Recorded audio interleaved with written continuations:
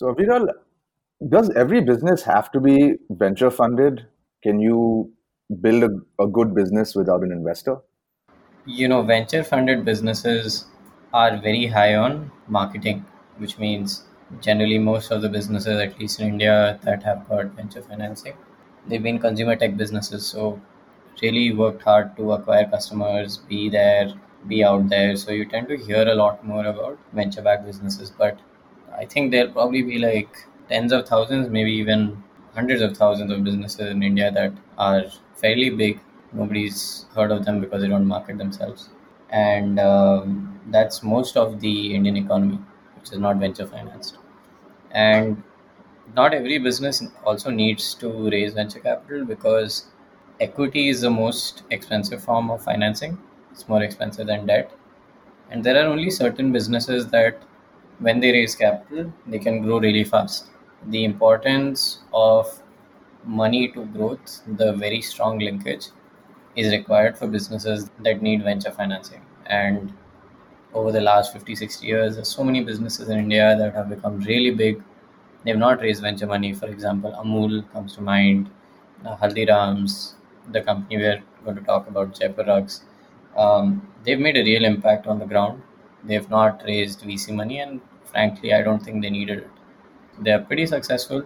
They probably took 30 years to get there. Maybe they would have got there in 15 years with VC money. Nobody knows, but you can only speculate.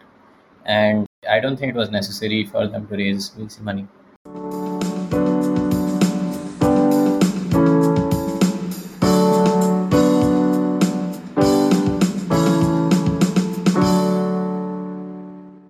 Welcome to Founders Unfiltered by a junior VC. In this week's episode of Founders Unfiltered, we speak to N.K. Chaudhary, the founder of Jaipur Rugs.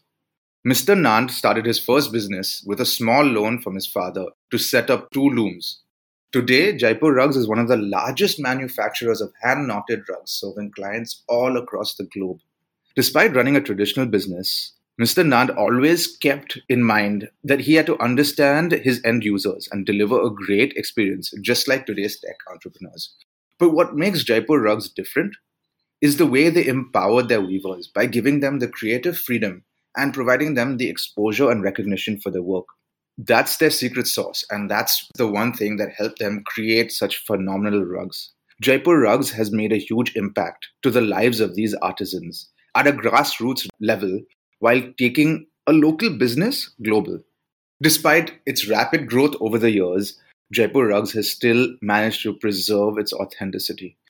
Join us to learn how Mr. Chaudhary built Jaipur Rugs and connected people all across the world. इनके sir, बहुत स्वागत है आपका founders unfiltered podcast पे। ये हमारा पहला podcast होगा जो हम हिंदी में करेंगे, but we are really looking forward to learning from and आपका जो एक्सपीरियंस है over so many years in building Jaipur rugs as a brand जो इंडिया में नहीं but also globally is very well known. Thank you so much. Thank you. इनके sir, थोड़ा अगर आप जयपुर रग्स की जो बिगनिंग की स्टोरी है, आपने कैसे चालू किया, इसका इंस्पिरेशन कहाँ से है, आप अगर उसके बारे में थोड़ा हमें बता सकते हैं और हमारे लिसनर्स के साथ शेयर। देखिए, मैंने अपना ग्रेजुएशन कंप्लीट करने के बाद में अपने करियर की शुरुआत एक दुकान से की जो मेरे पिताजी चूरू शहर में चलाते थे। ब्रांडेड शूज की दुकान थी और उस वक्त मुझे बैंक में कैशियर की नौकरी भी मिल गई थी, तो मैंने उस नौकरी को ज्वाइन नहीं किया और फिर मैंने 2 लूम लगाकर 5,000 रुपए अपने पिताजी से उधार लेकर इस कारपेट बिजनेस की शुरुआत की। 9 साल तक I worked as a contractor manufacturer. फिर मैं जयपुर आया, 3 साल जयपुर रहा और अपने भाई के साथ मिलकर मैंने एक्सपोर्ट कंपनी की शुरुआत की। फिर मैं कारपेट की उस वक्त इतनी मांग थी एक्सपोर्ट मार्केट में कि उसको सेटिस्फाई करने के लिए मैं गुजरात चला गया। वहां पर मैं 8 साल ट्राइबल एरिया में रहा और वहां पर करीब 15,000 आदिवासी लोगों को मैंने कारपेट वीविंग की ट्रेनिंग दी, उनको काम सिखाया। फिर 99 में मैंने अपने भाई से अलग होके जयपुर कंपनी की बिल्कुल जीरो से शुरुआत की और मेरे 3 बेटियां 2 बेटे हैं, वो सभी यूएसए में पढ़े हैं। और जयपुर शुरुआत करने के बाद में एक एक बच्चे ने इंडिया आके बिजनेस ज्वाइन करना शुरू किया और आज जयपुर एक सोशल एंटरप्राइज का एक यूनिक बिजनेस मॉडल ग्लोबली माना जाता है। तो आपको ये आइडिया कहाँ से आया कि आपको रग बनाने चाहिए? इतने सारे ऑप्शंस होंगे आपके सामने, और वो फर्स्ट कपल ऑफ इयर्स आपके जो थोड़े स्ट्रगल्स होंगे, आप उसके बारे में अगर शेयर कर सकते। देखिए, जब मैंने अपने पिताजी की ब्रांडेड शूज की दुकान से अपने कैरियर की शुरुआत की तो मुझे बहुत जल्दी समझ में आ गया कि सेल्समैनशिप करना this is not the cup of my tea. तो फिर मैंने अपना इंट्रोस्पेक्शन शुरू किया कि who am I, what is my passion, मेरी नेचुरल एबिलिटीज, मेरी नेचुरल कैपेबिलिटीज क्या है। तो मुझे समझ में आया कि I am a people person और आई लव नेचर। तो जब मुझे अपने बारे में समझ में आया तो उस वक्त इंडिया में कारपेट की एक्सपोर्ट में बड़ी अच्छी मांग थी और व्यूवर इतने नहीं थे कि पूरी मांग को सेटिस्फाई करें। तो मैंने सोचा कि इसी धंधे से मैं अपने जीवन की शुरुआत करूं, क्योंकि मुझे गांव में जाने का मौका मिलेगा, प्रकृति के साथ रहने का मौका मिलेगा और ऐसे लोगों के साथ काम करने का मौका मिलेगा जिनको कोई नहीं पूछता। और मैं भी बहुत शुरू से इनोसेंट, बहुत सच्चा बोलता था, तो उससे मेरे को भी लोग पसंद नहीं करते थे। तो वो लोग भी रिजेक्टेड थे जिनके साथ मैंने काम किया, और मैं भी रिजेक्टेड था, और एक दिन 2 रिजेक्टेड मिलके जयपुर रग बन गया। ये बहुत अच्छा था। मतलब आपने एकदम फ्रॉम ग्राउंड लोगों को अपलिफ्ट करने का चैलेंज लिया आपने। इन वीवर्स के पास क्या हुआ करता था पहले? Did they not have enough people to buy? वो खरीदने के लिए लोग नहीं थे, और आपने सोचा कि लेट्स मेक जयपुर रग्स, जिससे ये ब्रिज हो जाए between the customer and the weavers. Talented weavers हैं एक साइड पे और कस्टमर्स हैं दूसरे साइड पे। तो क्या आपके माइंड में ऐसा कुछ आया था जिसकी वजह से आपने ये मॉडल चूज किया?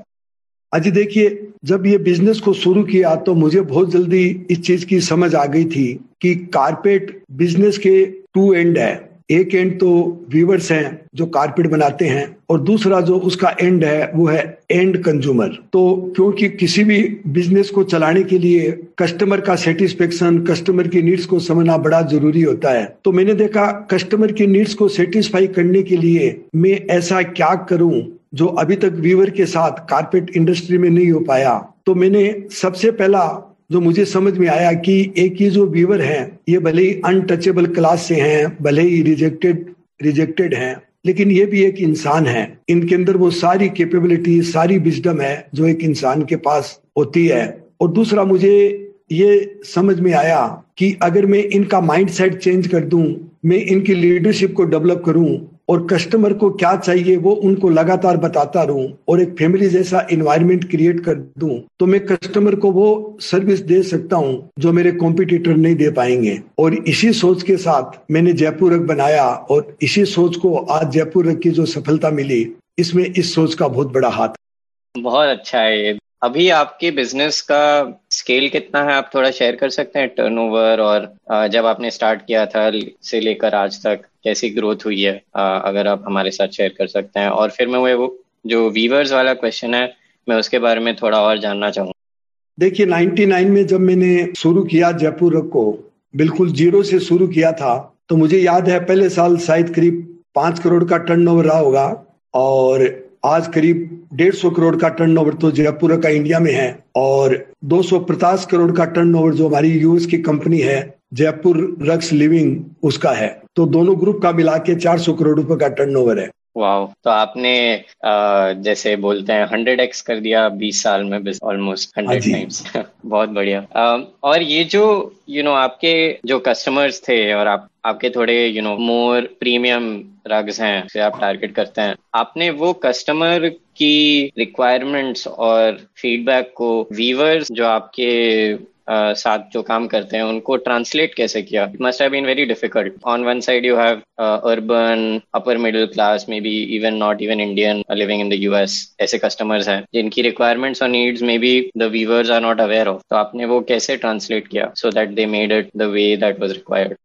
देखिए, जब इस धंधे को शुरू किया तो मुझे काफी क्लैरिटी थी। जैसे मैंने आपको बताया कि इसके 2 एंड है, एंड कंज्यूमर और व्यूवर्स। तो जब मैंने कस्टमर से डील करना शुरू किया तो मुझे ये ध्यान आया कि अगर मैं कस्टमर को वीवर से इमोशनली अटैच कर दूं और कस्टमर को ये पता चले कि ये जो कारपेट बनते हैं इनसे ये जो वीवर से इनकी जिंदगी में क्या फर्क आता है, वो कितना अपना हार्ट एंड सोल इस कारपेट को बनाने में डालते हैं। और जब वो इस कारपेट को खरीदेंगे तो actually they are not buying a rug, they are buying the prosperity because they are buying the blessings, they are buying the stories, they are buying the experience। तो धीरे धीरे मैंने क्या किया कि करीब 10 साल पहले हमारे जो कस्टमर थे, विदेशी लोग आते थे, इंडिया के भी जो लोग थे, उनको मैंने हमारे वीवरों से मिलाना शुरू किया। हम उनको गांव में लेके जाते थे और मैंने देखा है कि आज तक जितने भी लोग पिछले 10 साल में करीब 40 से 50 देशों के लोग वीवरों से मिलने के लिए गाँव में गए और उन्होंने बोला कि इंडिया में हमारे अभी तक जितना भी जो एक्सपीरियंस रहा है, this is the best experience. तो मुझे ये मालूम नहीं था कि एक दिन ये पूरे वर्ल्ड में इतना वायरल हो जाएगा और मुझे तो उस वक्त ये भी नहीं मालूम था कि ब्रांड होता क्या है। तो जब वो सारे लोग जो फील्ड में गए उन्होंने जाके अपने लोगों को बताया तो जयपुर का ब्रांड एक ग्लोबल बनता चला गया और हमें भी महसूस हुआ कि ये जो गाँव में ले जाने से जो एक ऑथेंटिसिटी थी और मैंने जिस तरह बिजनेस किया और जिसमें एक इनोसेंसी थी, उस चीज को हमारे सारे कस्टमर ने पहचाना। एनके सर, हमारा टॉपिक आज के एपिसोड के लिए सेल्फ मैनेजमेंट है, तो क्या आप हमें सेल्फ मैनेजमेंट के बारे में बता सकते हैं? हाँ जी जरूर। देखिए, मैंने जब आज के 42 साल पहले इस बिजनेस को शुरू किया तो मैं डायरेक्ट वीवर से काम करता था, क्योंकि पूरी कारपेट इंडस्ट्री कॉन्ट्रैक्टर के माध्यम से काम करती है। एक बड़ा कॉन्ट्रैक्टर होता है, फिर छोटा होता है, फिर विलेज में कॉन्ट्रैक्टर होते हैं। तो मैंने जब से शुरू किया डायरेक्ट वीवरों के साथ किया और आज तक हम लोग वीवर के साथ ही काम करते हैं। और मैंने देखा शुरू से लेके आज तक वीवर हमारे से इतने खुश हैं कि कई वीवर 25 साल से 30 साल से केवल जयपुर का ही काम कर रहे हैं। लेकिन जब 99 में मैंने जयपुर कंपनी बनाई तो उससे पहले मेरा पूरा एक्सपीरियंस गांव में काम करने का था। तो मैंने देखा जब मैंने पढ़े लिखे लोगों को हायर किया अलग अलग डिपार्टमेंट में तो वो लोग अच्छी तरह परफॉर्म कर नहीं पाए और ये मैंने देखा है कि फ्रंट लाइन से उनकी बहुत ज्यादा दूरी थी। तो उससे उनको पीपल के बारे में समझ नहीं थी, प्रोसेस के बारे में समझ नहीं थी, प्रोडक्ट के बारे में समझ नहीं थी। तो they are making the wrong decision for the wrong reason और इससे बिजनेस को काफी डैमेज हुआ। फिर धीरे धीरे मैंने सोचना शुरू किया कि व्हाट वेंट रॉन्ग। तो मुझे ये समझ में आया कि एक आदमी के पास जितना नॉलेज है अगर वो रियलिटी से जुड़ा हुआ नहीं है तो जो रियल ग्राउंड पे प्रोसेसेस पे काम करने वाले लोग हैं उनको वो समझ नहीं सकते और उनको वो कमांड एंड कंट्रोल से डील करना चाहते हैं। फिर मुझे समझ में आया कि ये जो लोग हैं जो अलग अलग प्रोसेसेस पे काम करते हैं दे आर क्वाइट केपेबल। तो इनको छोटी छोटी टीमें बना के अगर हमारे जो मैनेजर्स हैं, हेड ऑफिस के लोग हैं, उनको कोच बना दिया जाए तो बिजनेस में एक बहुत बड़ी ग्रोथ आ सकती है। तो ये सोच के मैंने सबसे पहले ग्रास रूट पे सेल्फ मैनेजमेंट शुरू किया। आपको ये सेल्फ मैनेजमेंट का आइडिया कैसे आया? आपने ऐसे ही सोच लिया या पढ़ा किधर? देखिए, जब मैं इस परेशानी से गुजर रहा था कि हेड ऑफिस में इतने सारे पढ़े लिखे लोग हैं, रियलिटी से इतनी दूरी है और एक बहुत बड़ा जो कारपेट की कॉस्टिंग का पार्ट था वो हेड ऑफिस में जो सैलरीज आती थी उसमें सैलरी का एक बहुत बड़ा पार्ट होता था। और मैंने करीब 7-8 साल पहले अपनी खुद की कॉन्शियसनेस पे भी काम करना शुरू किया कि मुझे ये समझ में आया कि जितनी भी जो समस्याएं हैं मेरे बिजनेस में, अगर मैं अपने खुद पे काम करूंगा, अपनी कॉन्शियसनेस पे काम करूंगा तो मुझे उसका रूट का समझने में बहुत कुछ समझ में आ जाएगा। तो जब उन्हें अपने पे काम करना शुरू किया, अपनी कॉन्शियसनेस पे काम करना शुरू किया तो मुझे समझ में आया कि I was driven by the fear, I was driven by desires and I was driven by the unconsciousness. तो धीरे धीरे जैसे जैसे मुझे कॉन्शियसनेस आती चली गई तो मुझे समझ में आया कि लोगों को ज्यादा ऑर्डर देना, ज्यादा कानून कायदे बनाना, ज्यादा कंट्रोल करना, उसी की वजह से आज जयपुर में जो ग्रोथ आनी चाहिए थी वो ग्रोथ नहीं आई। और मुझे समझ में आ गया कि इन लोगों को जितनी मैं फ्रीडम दूंगा और जितना इन लोगों को एम्पावर में करूंगा और उनकी जो कैपेबिलिटी है उस कैपेबिलिटी को याद दिलाऊंगा, उतनी ही अभी सप्लाई चेन में या दूसरे डिपार्टमेंट में जितनी भी जो प्रॉब्लम्स है वो सारी प्रॉब्लम यही लोग समझ के दूर करेंगे। बहुत ही बढ़िया इंसाइट है। और आपने हर एरिया में एक बुनकर साखी करके लीडर बनाया है। आप उन लोगों को ट्रेनिंग कैसे देता है और आप कैसे चेक करता है कि वो लोग सेम चीज बोल रहे थे, वो कंसिस्टेंसी कैसे रखते हैं? देखिए, हम किसी भी एरिया में जब बुनकर सखी का सिलेक्शन करते हैं तो हमारा सिलेक्शन प्रोसेस काफी हम उसमें फिल्टर करते हैं कि हमारे व्यूअर में से कौन ऐसी महिला है जिनमें लीडरशिप क्वालिटी है जो बुनकर सखी बनने के लायक है। फिर उस बुनकर सखी को एक मौका देते हैं कि वो अपनी लीडरशिप दिखाए। फिर उसको कम्युनिकेशन कैसे करना चाहिए, कैसे लोगों से बातचीत करें, कैसे फीडबैक देवें, कैसे फीडबैक लेवें, इन सब चीज की ट्रेनिंग देते हैं। फिर जब भी कोई भी उनकी मीटिंग्स होती है ब्रांच मैनेजर, क्वालिटी सुपरवाइजर की, उस मीटिंग्स में उनको रखते हैं और हेड ऑफिस लाके और भी अलग अलग जगह ले जाके उनको पूरा एक्सपोजर देते हैं, जिससे उनका कॉन्फिडेंस लेवल बढ़े और धीरे धीरे वो अच्छी बुनकर सखी के रूप में डेवलप हो जाता है। और आपने एक्सपेरिमेंट किया है ये पूरा प्रोसेस में? आपने बताया था कि आपसे थोड़ा देख के आप इम्प्रूव कर रहा है ये प्रोसेस, तो आप कैसे करता है ये इम्प्रूव? देखिए, अभी हम लोग we are in process of implementing the self management. तो कंपनी के अंदर जितने भी गैप हैं और उसको हम बोलते हैं जितना भी अगली पार्ट है जो नीचे दबा हुआ है, तो वो लोगों से बातचीत करके, लोगों के फीडबैक लेके उसको हम लोग आइडेंटिफाई करते हैं और फिर उस टीम को उसकी जिम्मेदारी देते हैं कि इस समस्या का जो रूट कोज है वो देखिए और रूट कोज को समझ के उसका सॉल्यूशन निकालिए और आप ही एज ए टीम के रूप में इम्प्लीमेंट कीजिए। और आप हमें ये बेस्ट आर्टिजन प्रोपोजिशन के बारे में बता सकते हैं? हाँ जी, देखिए अभी हमारा जो फ्यूचर विजन है और we have already started implementing this project, उसका नाम है best artisan proposition. Best artisan proposition का मतलब ये है कि हमारे जितने भी आर्टिजन हैं, तो each and every artisan is the artist, उनको आर्टिस्ट बनाने में लगे हैं and each and every artist will be connected with the world of design. ये लोग दुनिया के end consumer, interior designer, architect, उनके साथ मिलके को क्रिएशन करेंगे। इससे इनकी डिग्निटी में बहुत भारी वृद्धि होगी और अभी जो इनकम है इनकी है, उस इनकम में भी काफी उनकी डबल या 3 गुनी इनकम शुरू हो जाएगी। आपका जो प्रोसेस है कारपेट मार्किंग और डिजाइन का, वो आप थोड़ा बता सकते हैं? वो मैप बनाते हैं आप उसका, अगर आप उसका प्रोसेस थोड़ा शेयर कर सकते, हाउ डज दैट वर्क? हाँ जी, जरूर। देखिए, जितने भी जो कारपेट बनते हैं उनमें एक मैप बहुत जरूरी होता है कि वो डिजाइन कैसी होगी, उसमें कौन कौन से कलर होंगे। तो हमारा जो पूरा जो डिजाइन डिपार्टमेंट है ये पूरा कंप्यूटराइज है, उसमें कोई भी हाथ से पेपर वर्क नहीं होता है और डिजाइन बनाने के बहुत सारे प्रोसेसेस होते हैं, फ्रॉम इंस्पिरेशन, फ्रॉम रिसर्च, उसको मैप में कन्वर्ट करने तक के जो प्रोसेसेस हैं। सबसे पहले स्केचिंग हो गया, फिर मैचिंग हो गया, मैचिंग के बाद में फिर उसका सैंपलिंग होता है, फिर सैंपलिंग के बाद उसमें और क्या सुधार करना है वो उस मैप में सुधार होता है। और जितने भी कारपेट बनते हैं, हर कारपेट का, हर साइज का एक इंडिविजुअल मैप होता है जो रॉ मटेरियल के साथ वीवर के घर पे जाता है। बहुत इंटरेस्टिंग। और इस जो मैप का प्रोसेस है और कारपेट डिजाइन का प्रोसेस है, आपने एक बहुत ही यूनिक चीज की 2014 में जब आपने मन चाहा का प्रोग्राम चालू किया, तो आप उसके बारे में थोड़ा बता सकते कि artisans are designing their own carpets और ये कितना डिफिकल्ट हुआ होगा इम्प्लीमेंट करने के लिए, बट इम्पैक्ट क्या था इसका और आपने ये कैसे डिसाइड किया करना?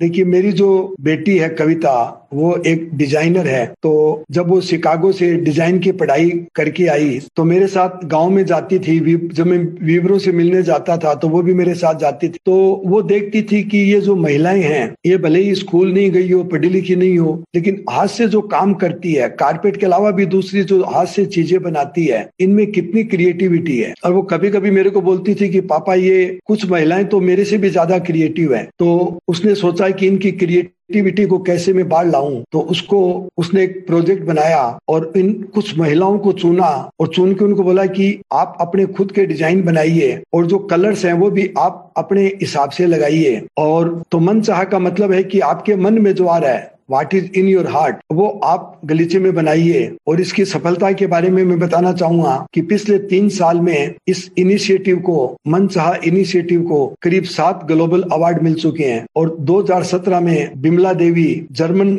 डिजाइन अवार्ड लेने के लिए, अपनी खुद की डिजाइन का अवार्ड लेने के लिए जर्मनी गई। जो डिजाइन कॉलेज में पढ़ना तो बहुत बड़ी बात है, वो कभी प्राइमरी स्कूल में भी पढ़ने के लिए नहीं गई। तो मैं आपको बताना चाहूंगा कि मैंने इन महिलाओं में इंसान देखा और मेरी बेटी कविता ने इनमें एक क्रिएटिव आर्टिस्ट देखा।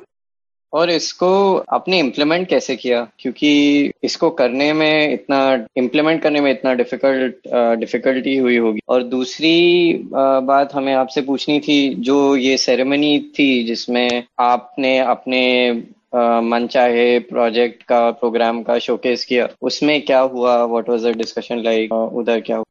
देखिए, ये आपने बहुत अच्छा बताया कि मनचाहा प्रोजेक्ट को इम्प्लीमेंट करना ही सबसे डिफिकल्ट है, क्योंकि लगातार ये महिलाएं ऐसे क्रिएटिव कारपेट बनाते रहें कि कस्टमर उसको खरीदते रहें, क्योंकि क्रिएटिविटी का ये मतलब नहीं कि ऐसे कारपेट बनाएं कि कस्टमर देखना पसंद भी नहीं करें। तो सबसे बड़ा चैलेंज ये है कि वो अपनी क्रिएटिविटी को इस तरह कारपेट में लाएं कि कस्टमर के लिए वो एक यूनिक कारपेट बन जाए और उसकी एंटिक वैल्यू लगातार बढ़ती रहे। तो वैसे तो ये बहुत कठिन है, अभी तक मैं भी नहीं समझ पाया, लेकिन मेरी जो बेटी कविता है वो वीवर को समझती है कि कौन सा ऐसा वीवर है जिस और उसकी क्रिएटिविटी का क्या लेवल है और कैसे उसकी क्रिएटिविटी को इन्हांस करना है। तो उसने अपनी एक टीम बनाई है, तो वो टीम के माध्यम से उन वीवर्स के लगातार संपर्क में रहती है, उनको वो एक्सपोजर देती रहती है, उनसे बातचीत करती रहती है, जिसकी वजह से ये प्रोजेक्ट कंटिन्यूअस सक्सेस होता जा रहा है। लेकिन इसका जो असली सक्सेस का रहस्य है कि उसकी जो समझ है बेटी की,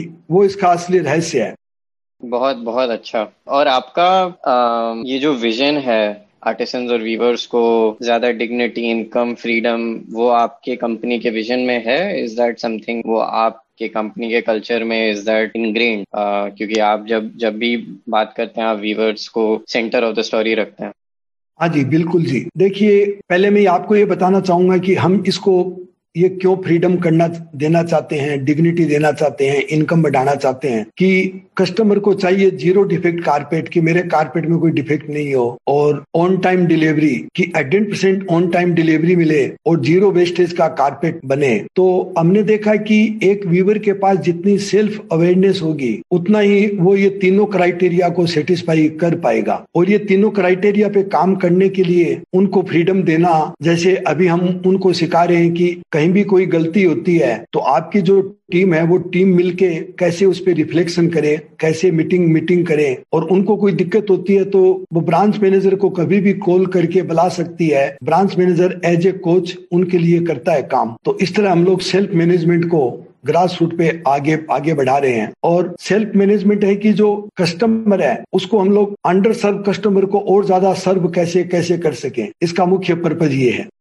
और इससे ही रिलेटेड जो अवार्ड सेरेमनी थी उसमें हमें पता चला कि आपसे पूछा गया कि ये जो आपके डिजाइन्स हैं वो पिरामिड से इंस्पायर्ड हैं, और आपके जो वीवर्स थे उन्होंने तो पिरामिड्स कभी देखे भी नहीं थे। So what was that feeling like, और वो उस इंसिडेंट्स को आप थोड़ा डिस्क्राइब कर सकते? हाँ जी, देखिए क्या है कि जैसे हम लोग भी हमारे व्यूवर्स को काफी एक्सपोजर देते रहते हैं, और जैसे मैंने आपको बताया था कि पिछले 10 साल से हमारे जो कस्टमर हैं, दुनिया भर के रिसर्चर, चेंज मेकर्स, बहुत ही इम्पोर्टेंट लोग व्यूवर से मिलने के लिए जाते हैं। और तो इनसे जो इंटरेक्शन होता है तो हमारे व्यूवर को भी एक ग्लोबल एक्सपोजर मिलता है। और काफी ऐसे कस्टमर भी होते हैं जो जब हमारे व्यूवर जब अपना मनचाहा कारपेट बनाते हैं तो वो बोलते हैं कि आप अपनी जिंदगी की कहानी इनमें बूंद रहे हो, क्यों नहीं हमारी जिंदगी की कहानी भी आप हमारे कारपेट में बूंद दो। तो फिर वो कस्टमर बोलते हैं कि मेरी जिंदगी में ऐसा हुआ, इस तरह से हुआ, तो वो व्यूवर से डिस्कस करते हैं। और फिर व्यूवर अपनी इंस्पिरेशन लेके, कस्टमर की इंस्पिरेशन लेके अपने मन मर्जी से कारपेट बनाते हैं। तो इस तरह से उनको जो एक एक्सपोजर मिलता जा रहा है व्यूवर को, और उनसे उनका जो कॉन्फिडेंस लेवल बढ़ रहा है, उसका रीजन है कि वो ये पिरामिड या और बहुत दूसरी तरह की चीजें बना सकते हैं। और हमारा फ्यूचर प्लान भी यही है कि इनको जो अच्छे एग्जीबिशंस लगते हैं या जहाँ पर दुनिया की सोच में जो बदलाव आ रहा है, नए नए डिजाइन, नए नए फैशन जो आ रहे हैं, वहां भी इनको हम लोग एक्सपोजर देवें। आपका मतलब ये जो विजन है और आपकी कंपनी है which is actually like really entrenched in India. बहुत सारे बिजनेसेस जो हैं they still don't interact with the grass root जो आप कर रहे हैं। जयपुर रग्स के फ्यूचर का प्लान क्या है? आप कहाँ ले जाना चाहते हैं? What is the plan for Jaipur rugs? देखिए, जयपुर का फ्यूचर प्लान यही है कि हमें ये काफी अच्छा समझ में आ गया है कि लोकल को ग्लोबल कैसे बनाना है। अगर लोकल लेवल पे काम आप खूब गहराई से करते हैं, उस काम में आपकी समझ गहरी दिन पर दिन होती जाती है, तो उसको ग्लोबल बनाना कोई बहुत डिफिकल्ट नहीं है। तो फ्यूचर विजन यही है कि कैसे जो व्यूवर्स हैं और एंड कंज्यूमर है और उनके बीच में जो कड़ी है, इंटीरियर डिजाइनर है, आर्किटेक्ट है, डिजाइनर्स हैं, वो सब लोग मिलके आपस में को क्रिएशन करे। सबकी क्रिएटिविटी एक प्लेटफॉर्म पे आके जयपुर रग एक B2C का एक बहुत बड़ा प्लेटफॉर्म बने, और इधर कस्टमर और इधर weaver they get connected by the heart. बहुत ब्यूटीफुल है ये, थैंक यू सो मच वो शेयर करने के लिए। हमारा जो लास्ट क्वेश्चन होता है हमारे गेस्ट के साथ वो होता है अनफिल्टर्ड एडवाइस, इसीलिए हम फाउंडर्स अनफिल्टर्ड इस पॉडकास्ट को बोलते हैं। क्या आप हमारे साथ शेयर कर सकते हैं ऐसी एक एडवाइस जो आपको किसी से मिली हो, जो एकदम आपको ट्रांसपेरेंटली किसी ने दी, it probably also made you feel a little bad but it was right, जो आपको आपके लाइफ के व्यू पॉइंट, बिजनेस के व्यू पॉइंट को बदल दिया, ऐसा कुछ एक एडवाइस आप शेयर कर सकते हैं हमारे साथ? देखिए, वैसे तो मेरे को काफी पढ़ने का शौक है, तो मुझे इस तरह की चीजें समझ में आती रहती है। लेकिन अभी जो 5 साल पहले मुझे जो एडवाइस मिली वो ये थी कि ज्यादातर जैसे जैसे जयपुर का नाम दुनिया में बढ़ता चला गया और जयपुर की काफी केस स्टडी ग्लोबली पूरे दुनिया में पढ़ाई जाने लगी, तो मेरा भी नाम दुनिया में काफी एक ग्लोबल लेवल पे बढ़ने लग गया। और तब मुझे जो एडवाइस मिली वो मिली कि ज्यादातर आदमी अपने रोल को और अपनी जो आइडेंटिटी होती है उसको वो एक समझ लेता है, और जो ही आइडेंटिटी को जब वो रोल के साथ मिक्स कर लेता है तो हमेशा उसको डर लगता है कि मेरी ये जो आइडेंटिटी बन रही है ग्लोबल लेवल पे ये कहीं खो नहीं जाए। मैं ऐसा कुछ नहीं बोलूं, ऐसा कुछ नहीं करूं कि फिर लोग मेरे को बोले कि लोगों के दिमाग में मेरी एक जो पिक्चर बन चुकी है वो पिक्चर खराब नहीं हो जाए। तो मुझे धीरे धीरे समझ में ये चीज आई कि मुझे अपने रोल के लिए काम करना चाहिए, न कि अपनी आइडेंटिटी के लिए काम करना चाहिए। अगर मेरी, क्योंकि आइडेंटिटी है ना, इसका रोल के साथ कोई महत्व नहीं है, ये मेरी एक फॉल्स इमेज है कि ये मेरी खुद की आइडेंटिटी है। तो ये चीज मेरे को खूब अच्छी समझ में आई।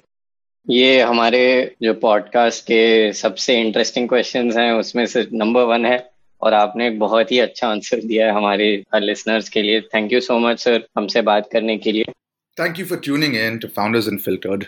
Join us next week when we talk to the founder of Observe AI, a company that is transforming the customer experience and improving agent performance by helping brands analyze 100% of their calls and streamline quality assurance workflows for more than 150 customers across the world.